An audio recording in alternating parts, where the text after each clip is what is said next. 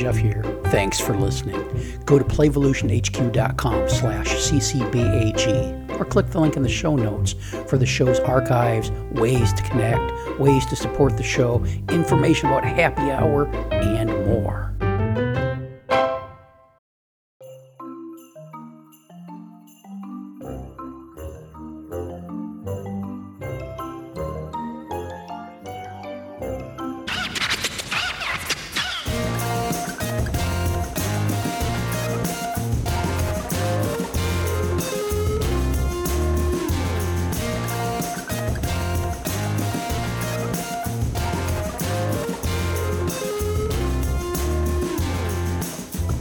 Welcome to Child Care Barnes Podcast, the world's longest running and most prolific early learning podcast. I'm Jeff Johnson, coming to you from upstairs studio in the Snuggery along the Gulf of Mexico. We've got Tamar Jacobson from somewhere over there on the East Coast. I always forget, New York or Pennsylvania? Which one is it? Hey, Jeff, I live in Philadelphia. Yeah, that's what I knew it was. That's what I thought. But Debbie got me confused. Debbie thought it was New York for a minute. Debbie's trying to confuse me. Speaking of Debbie, we've got Debbie Thurber with us from the great state of Washington, Spokane adjacent, not technically right in downtown Spokane, but out there in the Eastern Valley area of Washington State. Debbie is with us for another installment of our Early Learning Journey series. I gotta talk good things about Debbie for a couple minutes before we get started tomorrow. I've known Debbie forever. Unlike some of our past guests on this show, we've actually met in person, which is a rarity nowadays. Debbie has been a family child care provider for going on 1,000 years. That might be a mild exaggeration. She's president of the Eastern Washington Family Child Care Association, if I got that right. So not only is she taking care of her own family and the children in her program and the parents in her program, but Debbie's kind of been on a mission to take care of the other family child care providers in her state for a number of years. And although the association is Eastern Washington, I know for a fact she reaches out to family child care providers all over Washington and beyond. And before we got started recording here tomorrow, we were talking about how Debbie's feeling a little bit burnt out. And I'm like, I wonder why. So Debbie, you know how we do this. You've listened to enough episodes that we trace people's journeys. Where shall we start with you? Birth, maybe. Do you want that? Okay. Do you remember that far back? What was birth like? Well, I know I was number 2. Ended up being the middle child. So I was a middle child of 3 children, and I had an older sister, a younger brother. So I remember my mom saying things like how many children do you have? People would ask her, and she's like, well, I have 3 kids, one of each. And they would look at her, and she go, I have a daughter, and then I have my youngest son, and I have a tomboy. Oh, is what she would call me. So I was kind of the middle child, typical middle child, into everybody else's business and ruffling people's feathers and things like that. That's what I remember my mom saying a lot about me. So everyone needs attention. Yep. So did you agree with her assessment? Were you in fact a tomboy? Yeah, I was. So I was into the sports. I was into the mud and the dirt and being outside, and I was typical, 80s kid where your mom locked the door, you were outside, and like I didn't necessarily, pee outside, but she would let us in, to go to the bathroom and things like that. But my brother sure did. He just took to a tree here and there. But I like being that one of those 80s kids where all my mistakes, aren't on the web and you can't find any pictures because they had to be developed and, all that stuff. So all my stuff wasn't, captured. So now I want to know what mistakes you made and what photos there are out there that are in print format. Well, they're not on the internet. That's the problem. Yeah, that's the problem. What what kind of hijinks were you getting up to when you were a kid? Mostly outside stuff. I remember my dad saying that one time, I would play in the mud, and I would bring him mud pies to eat because he was a mechanic. He did a lot of maintenance stuff, but he was also always working on the vehicle or something like that. And I would bring him a mud pie, and it had icing on it because we had very large dogs. So I had put some icing on the mud pie, and of course I was upset that he wouldn't eat my mud pie, and I didn't know why. But I had to use some of the dogs. Jeff, your expression on your face. That sounds delightful, Debbie. I hope you've washed your hands since you made those mud pies. Hey, listener Pam, we've got a large number of episodes since there's been any poop talk. So this is for you, Pam. So yeah, that's gross. I don't know where to go with that. You've rendered him speechless. Which is hard to do. I'm kind of glad those pictures aren't on the internet, though. That's true. Yeah, so I did a lot of sports too. I was into that. I got injured a few times playing sports, hands mostly, and broke a lot of fingers and had to have surgery on one of my thumbs and stuff. So I was kind of, I didn't get any stitches, but I did wreck a few times, and I should have gotten stitches, but I just. What are the age differences between you and your siblings? So my sister is 2 years older than me, like 2 years and, well, just less than 2 years. So her birthday is a week before my birthday, a year. And we're going to get into touchy stuff. My mom always said that I was an accident. But I wasn't planned for that particular time. My sister had to have a surgery, I guess. And then she was pregnant with me. So they were in a financial bind for a few years, and I couldn't have my brother. And so there's 5 years between my brother and me. So. And how did that make you feel that you are an accident? It took me some therapy to deal with this. Of course, I didn't like that. And so in therapy, I was kind of more like, well, it wasn't really me being a mistake. It was my sister having to have a surgery, which is, not her fault either, but it's not my fault. I wasn't asked to be born. I didn't have a say. And, they kind of did the act. They did the deed. And, right. And unfortunately, my sister had to have a surgery at that particular time. So to me, it's not. I don't feel it's hard, isn't it? Because when we're children, we don't know that. We think it's our fault, of course, because we're egocentric. But later on, when we get older, it's freeing to find out that actually it's got nothing to do with us. We've been carrying this impression for so long. Does that affect that feeling that you've had to work through and deal with? Has that helped you or affected the way you work with children? Yes. So I have a soft spot for all the middle children that come to me, and good. And so I give them a voice. I talk to them, and I see their struggles with being the one that's kind of forgotten-ish. And I try to, help them stand out and be the best people they can be.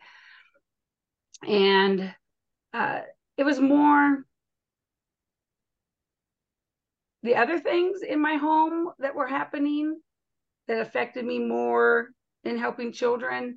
I disapproved of some things. I didn't know that until I got older. They were just regular parts of my life that I didn't like. So there was some sexual touching that was happening that came from my father that I wasn't aware of that was not inappropriate, because that was just what my life was like. And I didn't know any better. So I didn't do a lot of, overnights, because I'm like, why would I want to go to somebody else's house? If that's what happens at their house, I don't want to do that there. And I wouldn't let anybody come and spend the night at our house. So I didn't have a lot of that. And then, oh, how painful. so that helped me in the childcare world, where I wanted to protect them. I wanted to give them a different experience as a childhood, part of being part of their childhood type of thing. So it wasn't, of course, I've gone through therapy and done all the work where it could help me now. I can't say that, one of my 12-year-old daycare kids asked me the other day, do you have any regrets? And I'm like, deep what a girl, question. and I'm like going, well, and I told her that you can't have any regrets in life, because it turns you, what things that happen in your choices and what other things have happened to you make you who you are today, and make me who I am today. So wishing something didn't happen would change who I was. So if that part of me I wish never happened, if I could go back and change that part, then maybe I wouldn't be as protective to children nowadays, and very keen on that, and hone in on that, want to make the kids' lives that come into my life a better life, a happier life, good memories and things like that. So I can't really say I wanted to change anything. So when you talk like that, are you thinking of emotional security or physical security, or both, that you want to give children? Yeah, it's everything, actually, because I had that relationship, kind of a love-hate relationship with my dad. There's things I didn't like, but then again, I was that tomboy, so I was outside. I was just trying to, now that I thought through, just kind of staying away from as much as I could, staying on my own, playing on my own. And I played with my little brother and things like that outside. And so I was just mostly outside. My mother was, and sometimes still is, that more critical person. And my mom, she says no, but I truly believe she has some favorites. She has favorite children. And so, did she protect you? My mom? No, she didn't. And your sister, did she have similar experiences? Do you know that? It came out, I think I was about 13 and my sister was 15, and she started to get into trouble. Like 15, 16, she's starting to drive. She's doing things she's allowed to go and do. And so she started getting that rebellious part. And so she would get in fights with my mom. And then, of course, my dad would come up, well, you wait till your father gets home type of thing. And she was like, well, I'm not going to listen to him either, because you know what he does. Because I had shared it with my sister. And then she blurted it out to my mom. Like, well, Dad touches Debbie. And then, of course, the whole thing blew up. And now my mom is aware. And so it happened to her, but not as much as me, because I kind of find, I wouldn't say a favorite, but maybe I was the one that was, this is kind of a relationship with my sister as well, because she would put me in, for trying to protect her, she would put me between him. So he would come, through the house, stop at me, and then I would make him feel guilty, and then he would leave. So I think that's what happened. And so my sister and I, we don't get along. We don't talk. Well, you were put in such a competitive and terrible position. It was very competitive. It's not like your sister, that type of thing. Right. And I don't do that with my own children. So. How many do you have? I personally have two. Uh-huh. So I have a daughter from My first marriage, her name is Shayna. She was going to be 32. Oh, wow. She'll be 32, I think next week. And then my husband and I now have a son, and he'll be 21 in September. So, are you happy now, Debbie? Am I happy? When I made my own little family, I moved away. I got away from all of that. I had a boyfriend in high school sweethearts. He went into the military, and then he was stationed in Washington State, and then he came back. We got married, and we moved up here. So that was kind of really good. I was away from that situation. I was away from my family that I've known. I was 19 when we got married, and moved to Washington. I was on my own with just him and me, and 3 years later is when our daughter came along. So, and a 7-year itch thing happened, and he was caught cheating. So I put him to the curb, and which was difficult.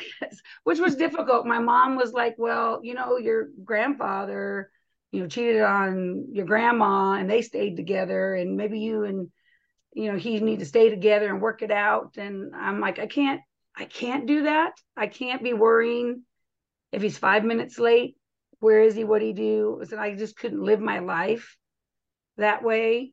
And even though it was a hard decision, our daughter was 3 at the time. And then by the time we were divorced, she was almost 4. So it was a really good time after standing on my own 2 feet and got my own independence. I was single for about 5 years, I believe, 4 or 5 years until I married my now husband. So we'll be married 24 years in September. So you weren't originally from Washington?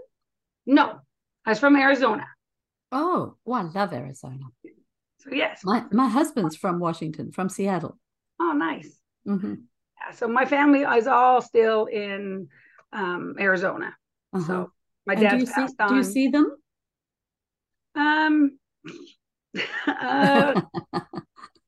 So probably best not. My mom calls every week. She calls every Sunday night. We have our chat. She might skip a night once in a while. So we always connect that way. There's no communication with my sister.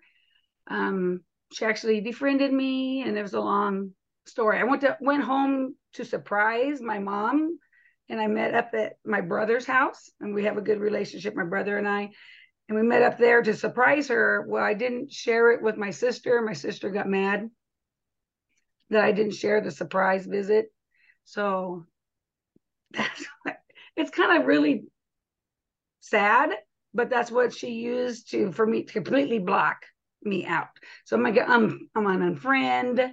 I'm not her friend anymore on Facebook, and I don't think we even have each other's phone numbers anymore. She's remarried, and I've never met her now husband, but I do know her kids. So I do go back home. See, the last time I went home, I think it was October, over a year ago, for one of my niece's wedding. My brother's, one of his daughters got married, so we went there. But I remember my early being young, I went back for like 2 weeks, and it was very difficult to stay home for 2 weeks. So then we shorted it for a week. So we would go home and visit for a week. And now it's pretty much maybe a long weekend. Uh-huh. They say fish and family, 3 days. That's about all I can. Yeah, that's all I can. So now, how does all this bring you to early childhood education? How did you start it? What made you think of it? So I've always enjoyed children. We were heavy in church going and in high school and stuff like that when I was younger and into high school. So I always would volunteer for the nursery, during church time. And then I would babysit for a lot of people, do their Friday night things. And we would do fun stuff and play hide and seek in the dark and turn off all the lights and give everybody flashlights and do different things like that. So it would always be a lot of fun. So then all my time kind of got taken up with watching other people's children. But then I left, I got married and left after high school. And so coming up here to Washington State, he was stationed in the military. I kind of did my house thing, set the house up and stuff like that. And you get an apartment and things like that. And I was kind of bored. So I was looking for a job. And there was a child care facility that was an in-home. She was licensed for 12. She was looking for a toddler assistant. So I'm like, okay. So I'll just go, I'll apply, and we'll see what happened. And it's pretty close to where our apartment was. So I interviewed, she hired me. She said she liked my accent, which I don't think I have an accent, but she thought I had an accent. So I was like, okay, I'll take the job. So I helped, it was her toddler assistant. And so I watched all the littles and the babies while she taught preschool in the program. And then I helped her blossom into a center. So in her home, she went up to 32 children. So then I was kind of pretty much her second in command. I was her second. I also trained the other staff that came in. And so it was successful. So enough to the point where I was like, hey, I got pregnant with my daughter, and I was like, I want to kind of start my own in-home. So I kind of left her and I opened up my own mini set. There was a mini center back then. It was what they called it, with the 12 kids in my own home. And that went really well. And the previous owner, she still had her center. She got cancer. So she asked me to kind of run her center while she was doing her treatment, and of course keep mine open. So I was kind of in between two places. And so I was running hers in the morning. I was there to do all the technical work and, do everything that needed to be done and set up and ready for that program. And I would close out my own. So I had staff that opened it here. I met my best friend. Her husband was also in the military. So hey, when we opened up from a mini center to a center, I'm like, you need a job? So I got you a job. So then we would carpool, and our husbands would carpool. So my best friend and I worked there, and then she moved over to my in-home with me. And then she kind of ran my in-home in the morning, and I ran the center. And then she got better and recovered from cancer and got back into her center. So I'm like, hey, I could do this center thing. So I had negotiated with my church at the time to start a child care center in the church.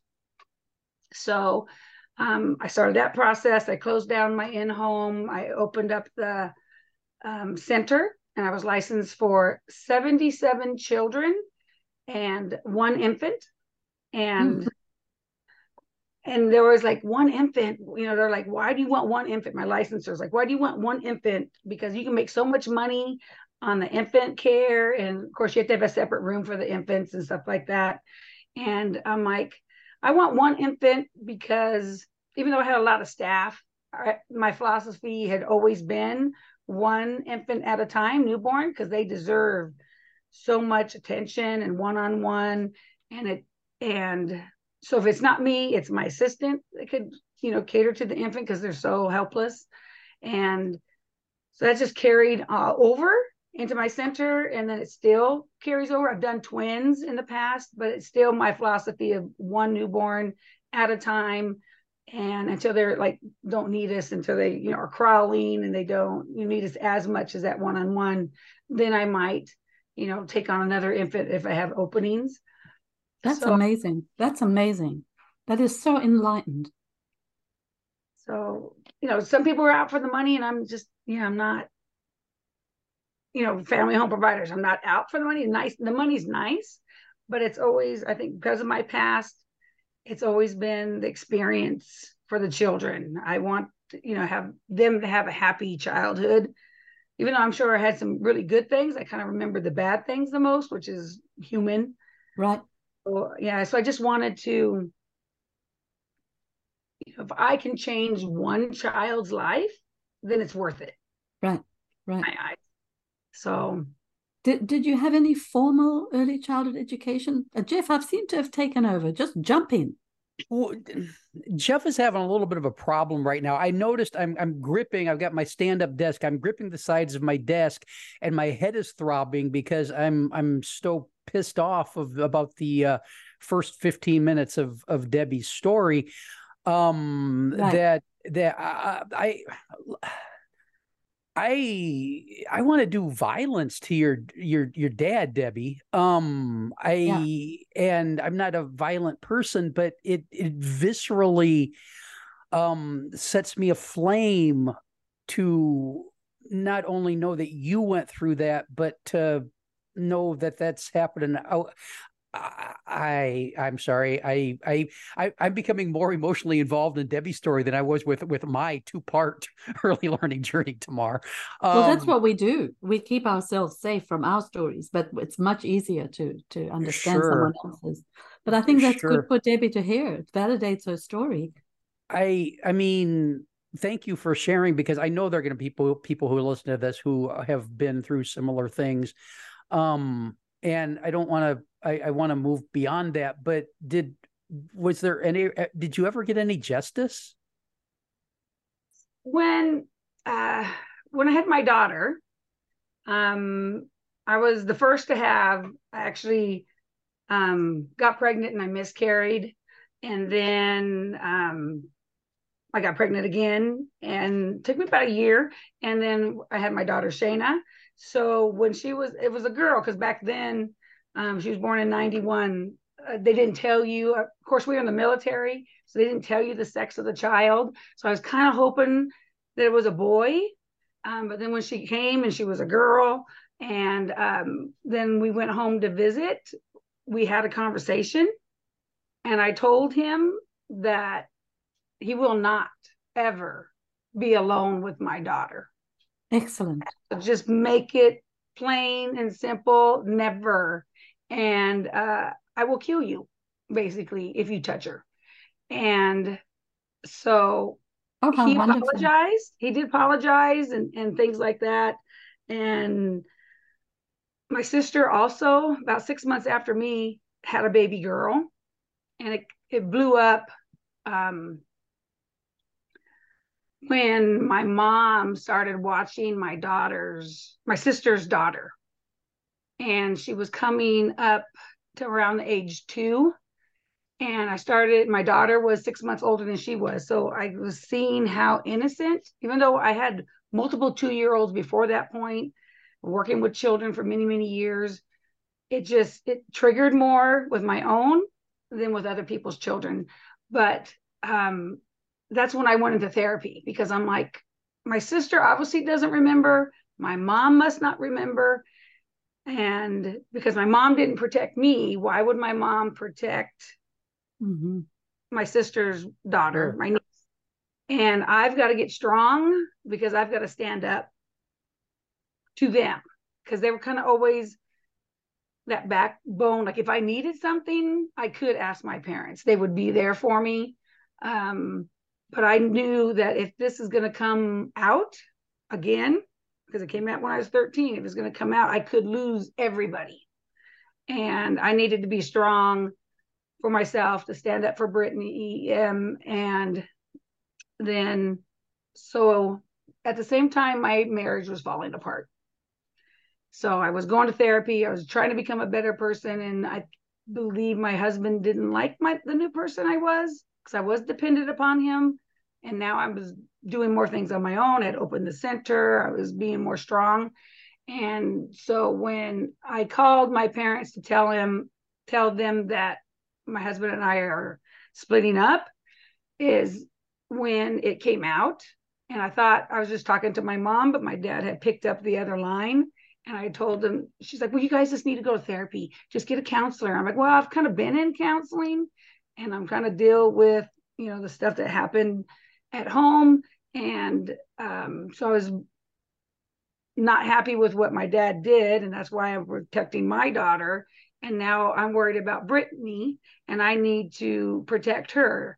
And because, Mom, you didn't protect me. So then I could hear my dad crying, and I didn't know that he was on the phone. I was just having a one-on-one conversation, I thought, with my mom. So then I let him know as well that, you better not, basically, because I'm not going to roll over. And so there wasn't much longer after that. My dad had passed away. So he passed away at age 54 of a heart attack in the front yard. So so I wasn't home. I was in Arizona or Washington, obviously. And I remember getting a phone call right smack dab in the middle, of work day. And, but unfortunately it was a relief. And you had some kind of closure with him because he did apologize. Yes. I mean, it's such a painful thing. When he apologized, was it helpful for you or was it worse? I think it wasn't necessarily helpful, but not yet worse, because it was just, what else could he say? I mean, he could not apologize, but I was, to me, I was already in the therapy mode of, I don't care what you're going to say, it's going to stop. It will stop, and I'm stopping you. I'm breaking that chain. It's going to end here, or, it's going to lead through the authorities, basically. So I had to talk to my sister. I had to talk to my mom. And so they said they were aware of it. It was never talked about ever again. Of course, yeah. So, if she finds out it's been discussed here, she'll, maybe I won't get those Sunday calls anymore, but she's not in that world. She's not in this world. And I don't know if she really understands the extent of what I do for children here. And she babysat my sister's children, and my sister had 4. So, and she always said, you need to have more kids. I need more grandkids. My brother has 4. I have 4. I'm like, I have like 104 with all the kids I've cared for. And they're all, they come into my home, and they were in my center. They were my kids for that time span. And so I'm like, I kind of have a lot more than, biological ones. So, but the children you care for are so fortunate, and your children. You're a very courageous woman. Oh, thank you. Really? So, Debbie, okay, look, your dad, we'll just label him asshole. First husband, asshole. How do you end up trusting? Because I've met your husband. Your husband's, I mean, everything I know about him and have experienced with him is he's just a nice dude. How do you end up, after having all those bad experiences, how do you end up trusting and then picking a guy who, I mean, maybe, look, everybody's broken in some way, but he isn't broken the way your dad and first husband were, because I think there's a tendency for people to kind of pick people who are broken in the same ways the people who broke them are broken. Does that make sense? Yeah. So how did you end up, I guess, how did you end up with a good guy? So it was a lot of trial and error. So of course, I think my first husband was that escape. Like, he's in another state. Woo, I'm out of here type of thing. And then I stayed because I had the center. So my mom's like, maybe you need to come home now. And I'm like, nope, not coming back there. And so I'm going to stay, make it work. I had my center. And so I met him. He's actually younger than me. And so I was kind of a little, pushing him away, kind of like, you're a baby. And he's 8 years, he, at that time, so I was trying to remember, I think I was 28 and he was 20 at the time. So it was 8 years difference. And it's kind of a funny thing that, because we were all going out as a group and drinking, and I didn't know that he was 20 at the time, but he knew more about me than I knew about him. And so I'm like, because he wasn't drinking. So I was kind of like, are you an alcoholic? It's okay if you are, I just noticed you're not drinking, and he's like, oh no, I can't drink because I'm not 21. So I just like, okay. So I had no clue. So he kind of pursued me, and we dated for a few years, and so and we were married, and now it's going on 24 years next month, and it's just every marriage has their issues. It's just I'm someone who will work through things as long as you don't hit me or cheat on me, do that verbal abuse type of thing. Anything can be worked out. So I was sharing with him my past, so he knew full well what he was coming into, and I was already. I was 8 years older than he was. So I'm like going, this is what I'll tolerate. This is not what I tolerate. And so he kind of knew hands down what kind of person I was. And at that point, I was like, I'm not going to fake anything. This is me. You're going to get me the way I am, and I'll tell you like it is. So, so you might have to ask him why he's hanging around. I don't know. So, because I'm a lot to deal with at times, but he also is an advocate for child care providers too. So he's been with me when I took over and ran for president in 2007 for the association. I told him, me, when I choose to do something, I go in full, all feet first, get it done, do what I need to do. And so, and he agreed. He said he'd be there. So, and he's still here. So this is such a story, Jeff. Yeah, I like this part of it better, though. I've let go of my desk. So Debbie, in your journey, how have you, you start out, I mean, you find yourself working in this program, and you help that program grow, and you start your own. How else have you grown as a caregiver over your journey? Yes, I wanted to know professionally too, like if you had formal training or just from your life, which is all good to me. So in the state of Washington, I think in 2020, they started to mandate continued education classes. So providers had to do 10 hours a year. So that's what kind of started the process. I was just learning and observing the children up to that point, because I started in January of '89.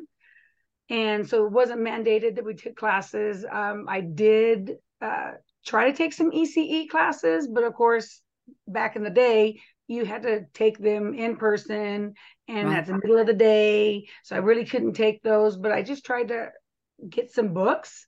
There was no really, no connection back then. So I tried to go to the library and find some books and read up on stuff. So if I had a child that was delayed, but it wasn't really known back in those days if they were autistic or whatever. So I was trying to do some research in the library because they didn't have the internet and all that stuff. So it was difficult in the early years. And so I just kind of do trial and error with each child and tried a different thing. And I just try to use my past experiences. Like, how would I want it to be treated in this situation? I'm kind of right now the ADHD child whisperer. And so I have children that come to me with that, and I know how to help them challenge and keep them, focused without medication is my goal. So the mandated classes is what started it. And then they kind of forced providers together. The state did. And then, of course, then we started talking and started to resist some of the stuff that the state was doing, because we were getting together. And so that's why I had been part of the association, and they were always offering classes. So I was part of the association to get the classes. So then I worked up to being an area rep, and then ended up they asked me to be president. So I ran for president, and now nobody wants the job. So I'm still here. And so I was just taking those classes. And then they started doing more advertising. Email showed up. So I started getting more emails about different classes. So even though we were required to get 10, I was always going above and beyond that number, just because if it was interesting, then I'm going to take that class. So then, of course, some of the classes weren't so good, and some were, some bad ones. So then I started tailoring the classes that the association was doing, the more vital situations that childcare providers were in. So I was finding presenters and bringing them in and having conferences, and which led me to Jeff. He actually, the first time, I can't remember what year it was, but you came to Spokane in the fall, and you did a 6-hour presentation inside the church. I forgot what year it was. I can probably look it up, but that's when I can't remember how. I think it was Lisa Murphy. You brought her in before, and then Jeff was in her world. So then I brought Jeff in, and then so it was that circle. So basically it just kind of grew that way. So I do not have an degree except for a CDA. So CDA is good. The council. I did take that class. That was excellent. I was actually nursing my son at the time. So I'm like, they have this class. It's starting. It's a 1-year thing. And yes, we have Nathan. So I would try to leave some milk, but then he would show up on a Saturday with our son, and people in the classroom remember me nursing him in the middle of class, and then I would pass him off to my husband, and he would, take him so I could finish the class time. So, but that's all I have education-wise, besides all the classes that I take and all the books I've read, and all the life you've lived. The state has now forcing providers to get a short certificate through some colleges and stuff. And I'm like, am I going to have time to go to college? I'm like, yes, it's online, but I already work 11 hours. I have kids from 6:30 to 5:30. And then, of course, COVID hit, and you got all the extra cleaning, and I have the association stuff. There's no way I can go to college. So I advocated and fought the state a lot. I can't do that on a regular basis. And they've adopted an equivalent. So they kind of go by your experience and how much credit hours you have. So they consider me having the short certificate because I've been doing it. This is my 35th year. And then with how many star hours I have and my CDA and things like that. So it's just, if a kid needs something, then I'm going to learn about it, and I'm going to help them the best way I can. So my son is ADHD, so that's where I'm kind of the ADHD person. So he was diagnosed with it, and along with the thrill factor, he still jumps off the roof and off the 10-foot deck down to the ground. So he's still at age 21. Yeah, he's still 21. I'm like, your knees one of these days, son. Your knees. So yeah, he'll be on the roof, and the kids think it's just awesome. It's so awesome that he's on the roof, but yeah, he's keeps him running. He chases them and stuff like that, and so he's out in college. He's gonna become a mechanical engineer, and so my daughter is my assistant. She works for me. I did put her. She went to cosmetology school. So she just didn't know what she wanted to do, and I didn't really want to force her. At that time, she wasn't ready, and she went through some delay in her speech when her dad left, and so she did some speech therapy, which is excellent. I kind of listened to the therapy sessions and used that in childcare with children with their speech. So she was always a little bit, late in school. So I didn't want to push her into doing anything if she wasn't ready for that. So I'm like, you got to do some type of trade at least, think about that. So she went to cosmetology school. She has her license. It's been, many, many years. And, but she cuts all the daycare kids' hair. She does my hair. She does a lot of parents' hair. She does that on the side, but she's my full-time assistant.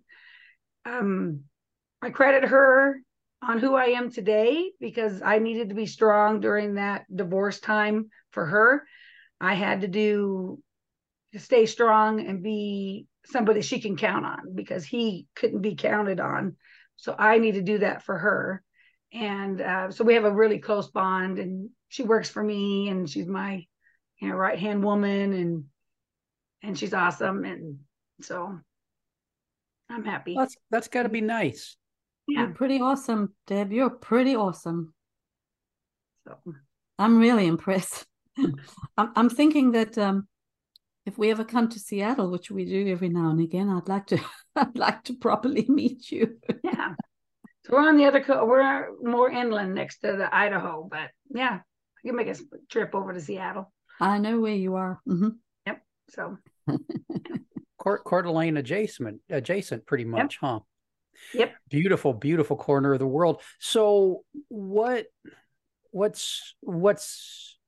next? Mm-hmm.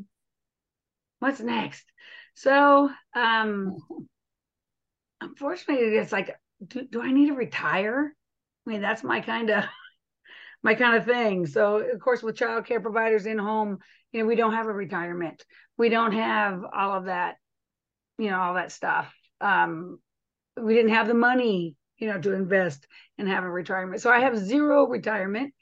And we're kind of in a financial place now with my husband that we can't afford to put money in the IRA and things. But hello, I'm now 54, so it's kind of, a little late. So do I go until I drop, or do I retire? That's my thinking, but I don't know, there's still a call for the kids in me. I feel, I'm not done there yet, I think. From where I stand, I'm 74. So Yeah, you seem really young to me. So it's just, the sky's the limit. Right. So it's just, so I might go, so I'm up my license. I have 17 children on a daily basis. My daughter is my full-time assistant, and I actually have a past daycare child who's going to be 21 herself. She works for me during the summer. So she comes back. And so I go up to 17 in the summer, but I go back down to 12 during the school year, so I can give that one-on-one attention and make sure the children, prosper, and so that they, can have a really good childhood, and keep them out of school as long as possible, kind of type of thing, because we're not happy with the school system in Washington anyway. That's kind of been a hot topic. And so I want to give them that childhood, but then they're always really ready. They're ready to go into kindergarten. I know the kindergarten teacher have been here since I was pregnant with our son. We moved into this house. So that kindergarten teacher's been there the whole time, and she can pick my kids out. She knows exactly who's been at Debbie's house. So, so it's just, Debbie, because they're jumping off the roof. No, I don't think so. I think she's always been good. So they usually come in testing really well, and they kind of go out testing really well. And really, then they say that they don't really learn a whole lot in kindergarten because they were already ready and it was exposed, and things come very easily to them. So I haven't had learning probably from you. So I got to ask about this 21-year-old that's come back to work from you. Do you see anything in who she is as a young adult that you influenced from when she was a little one in your program? So it was kind of funny because she's like, when I asked her, I said, if you're looking for a summer job, I'm up my numbers if you're interested. And she's, oh yes, I will so come back because I miss your food. So she's like, so she's just like, I just remember this and that. And, she's just named off all the food. And so she really enjoys, having the same meals because it's true. And, And I'm like, I kind of know what kids like and what they eat. And so she remembers all that. And she remembers her summers. And so she's always was studious. And she always had the best penmanship when she was writing. She had to have her her writing. She's like, how do you make this letter? So then she wanted it perfect. And when my son, they were the same age, they were actually kind of best friends growing up in the daycare. And he was always sloppy. And she's always was trying to tell them. I thought maybe they would get together and date, but they never did. So she's the same as she was when she was young. As an adult, she's going to college for business. And she's very, to the point. She was a mini mama. She helped out. And so she just was grateful. She says, thank you for giving. I see what the kids are doing, and I used to do that. And she just remembers.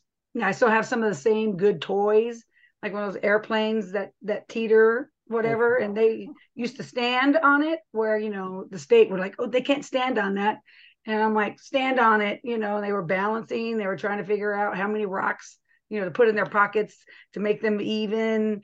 And so I let them do that. Nathan could climb. Only Nathan was allowed on the roof, unfortunately. But we would, try to do something more safe to get them up on the playhouse, and they could like climb on the playhouse. And I would try to be right there just because, liability issues and stuff. But I do let them, do that extra climbing, do the hard thing. And the state requirements sometimes are a little bit exaggerated because of all the liability stuff. I remember when I was the director of the University at Buffalo Child Care Centers, I would say to the staff, Jesus and Mother Teresa never wore rubber gloves. You just got to get there to the kid and forget the rubber gloves. This was way back. But when the state came for a visit, I was on the intercom. Everybody rubber gloves all the way through the center. You rule breaker. Yeah. Debbie. Yeah. Go ahead. Go ahead. No, you I was go just ahead. saying, one rule was they made these outlandish rules about swings outside. You had to have 9 inches of pea gravel and twice the height of the bar on both sides of swings. And of course, I don't have even, the bar was 8 feet. So that means 16 feet of 9 inches of gravel. I'm like, I don't have enough room in the backyard. So I'm like, I had to take the swings down, but I put one inside the house. There's no rules on inside the house. So I'm like, how are you going to regulate that? They leave it alone. So like, there's no rules. Well, you can't have a swing. I'm like, where does it say that? I'm like, show me the page, show me the whack. Excellent. So now there's a swing inside the house, and the kids get the swing. So everybody in the state child care department must just cringe when an email from Debbie shows up, or they get a phone call because she's figured out a way to get around something. Debbie, I got to ask, what do you do to take care of yourself? Mm-hmm. You're giving all this time to your family and the kids and their families and the association. What do you do just for Debbie? So we had talked about this a little bit earlier. So at this point right now, I'm a little on the burnt out side, but I know. What does that mean? What does that mean? How do you know you're burnt out? How's that look? Yeah. How's that look? To me, it's I'm tired, basically. So when I get up, and even though I get up, I get ready, I'm there every day, makeup's on, hair's done, I do that. It's just kind of having to take a deep breath, prepare for the day, and because you don't know what's coming to the door. So, you have to meet each child. They might have had a bad night. So I just prepared for them. And then it's emotional giving all day. So it's kind of emotional labor. So I give to this child, and I give to this one, and this parent needs something. So sometimes my self-care is maybe doing nothing. So my husband kind of understands that, that sometimes I just need to do nothing. Like, he'll take care of dinner. I turn my phone off. I just do nothing. And I get my nails done. And I did give myself a Corvette. That's another thing. So we have a Corvette, and so that's fun to drive. Is it a little red Corvette? Actually, it's a Corvette Racing Yellow. Oh, Whoa, wow. that's got to be bright. She's yellow and got hash marks that are red because it's a Grand Sport. So I'll give you a little Corvette education. If it's got hash marks on the front fenders, that's a Grand Sport. So we have a Grand Sport Corvette Racing Yellow, 2017. And you said she. What's her name? Right now it's just she. We haven't. Oh, okay. It was new to us. We had gotten it like during COVID, Uh-huh. and so it was kind of funny because remember I had casts on my arm on a regular basis. So I Uh-huh. went to the first Corvette meeting and he stood up to announce what car we had and stuff. And so I raised my hand with the cast and I'm like, yeah, he twisted my arm. And I had a cast on it. So that was always kind of a joke thing. So yeah, so that's why I am struggling with my self-care. And that's something I need to work on because I'm a little behind on the podcast. And I just listened to his last happy hour, and which I should have been there because I really needed that. So that's my goal for this coming up year is self-care, start right now kind of thing. I really need to focus on that. So that's my next. Well, it's hard. And I'm guessing that some of the work you do with the association provides you a little bit of self-care because for a lot of early learning people, doing stuff for other people refreshes them and re-energizes themselves. But if you're not doing any of the stuff that gives you the energy to do those things, it can really start you in a downward spiral, which can be a tough place to be. Sometimes just going to a conference, I remember taking a bunch of my staff to an NAEYC conference. I think it might have been in Atlanta. I can't remember. And instead of going to the opening session, I took them all to a Melissa Etheridge concert that was down the road. And we had such a wonderful time. And sometimes that's all you need to do. Just do something completely different and expand your mind in different ways. The Melissa Etheridge concert expands the mind in different ways. Do you know who she is? Yes, I do. Yeah, yeah, I loved her for a long time. Yeah. So yeah, I need to work on that. That's one thing I realized I need to do. Even though I had vacation last week, it didn't feel like a vacation. So when you have all the parents. The next NAEYC is in Nashville, which is pretty cool. Yeah. Don't look, listeners, if you're going to go to Nashville, don't go to Nashville for a conference. Go to Nashville to hang out on Broadway. But you can slip away. You can, yeah. Okay. Well, try to figure out how to get this to be a 100% business expense. I guess you got to register for the look, get somebody to whatever record keeping they do at the conference. If they give out stickers or whatever to certify you're there, have somebody mock those up for you. I do something so you can spend your time down on Broadway and skip the whole. Where do they usually have them down? It's usually that there's a big Marriott down. Yeah. Broadway's that's a good time. It's a good time, Nashville.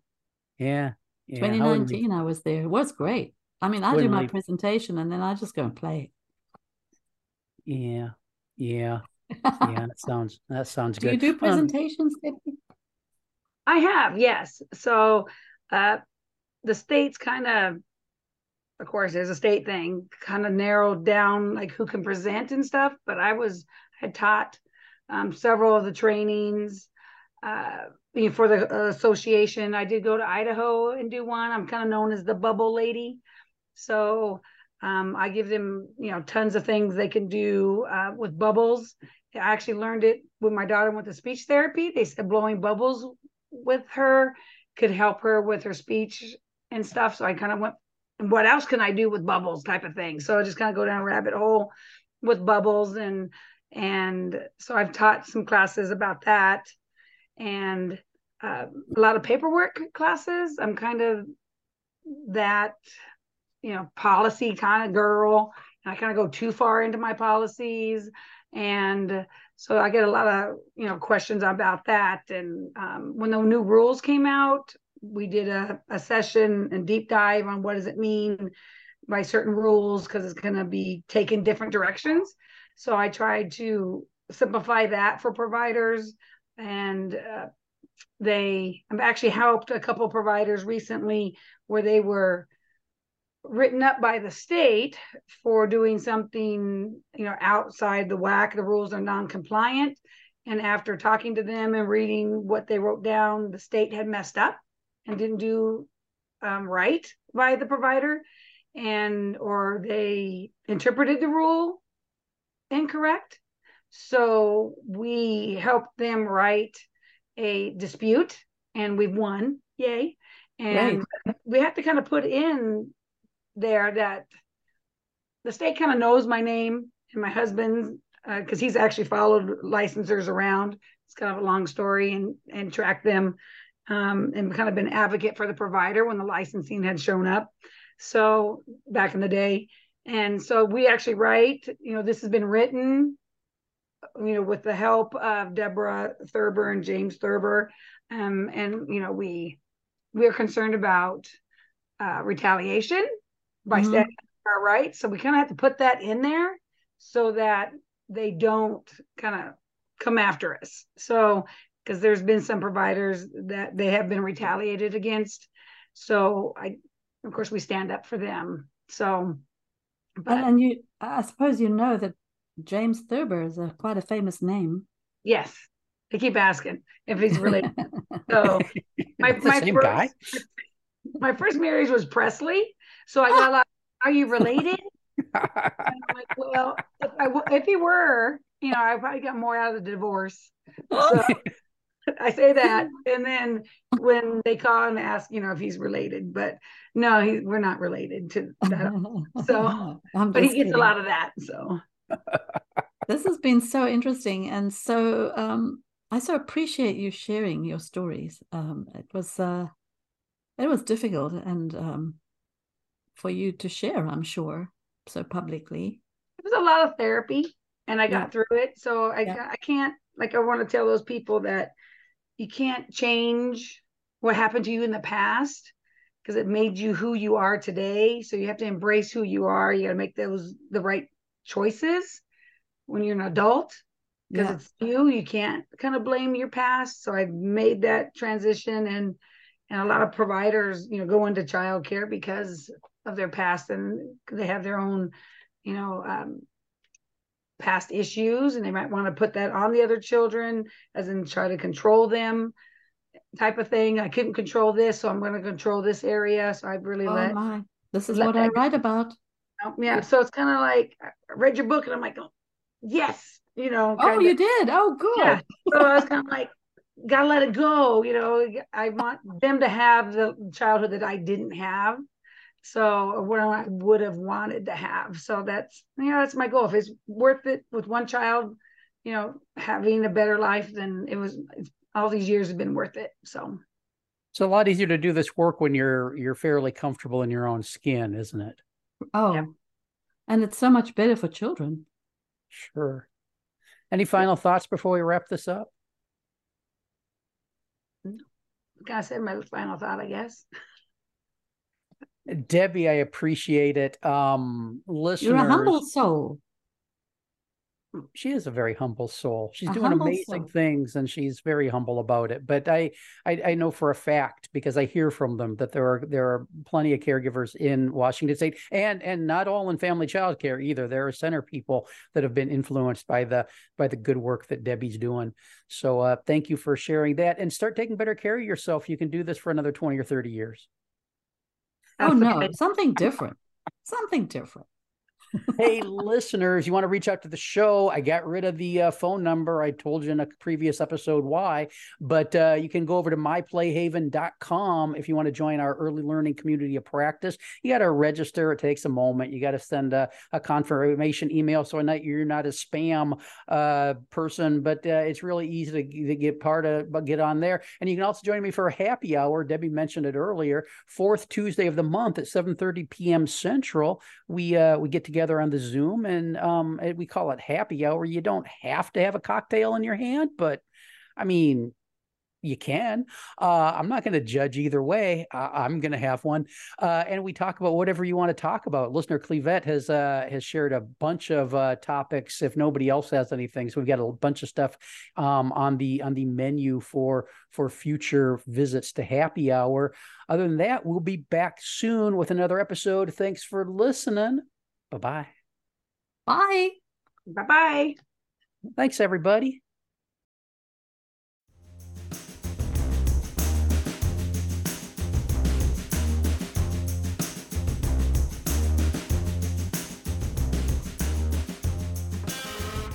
This has been an Explorations Early Learning Upstairs Studio production.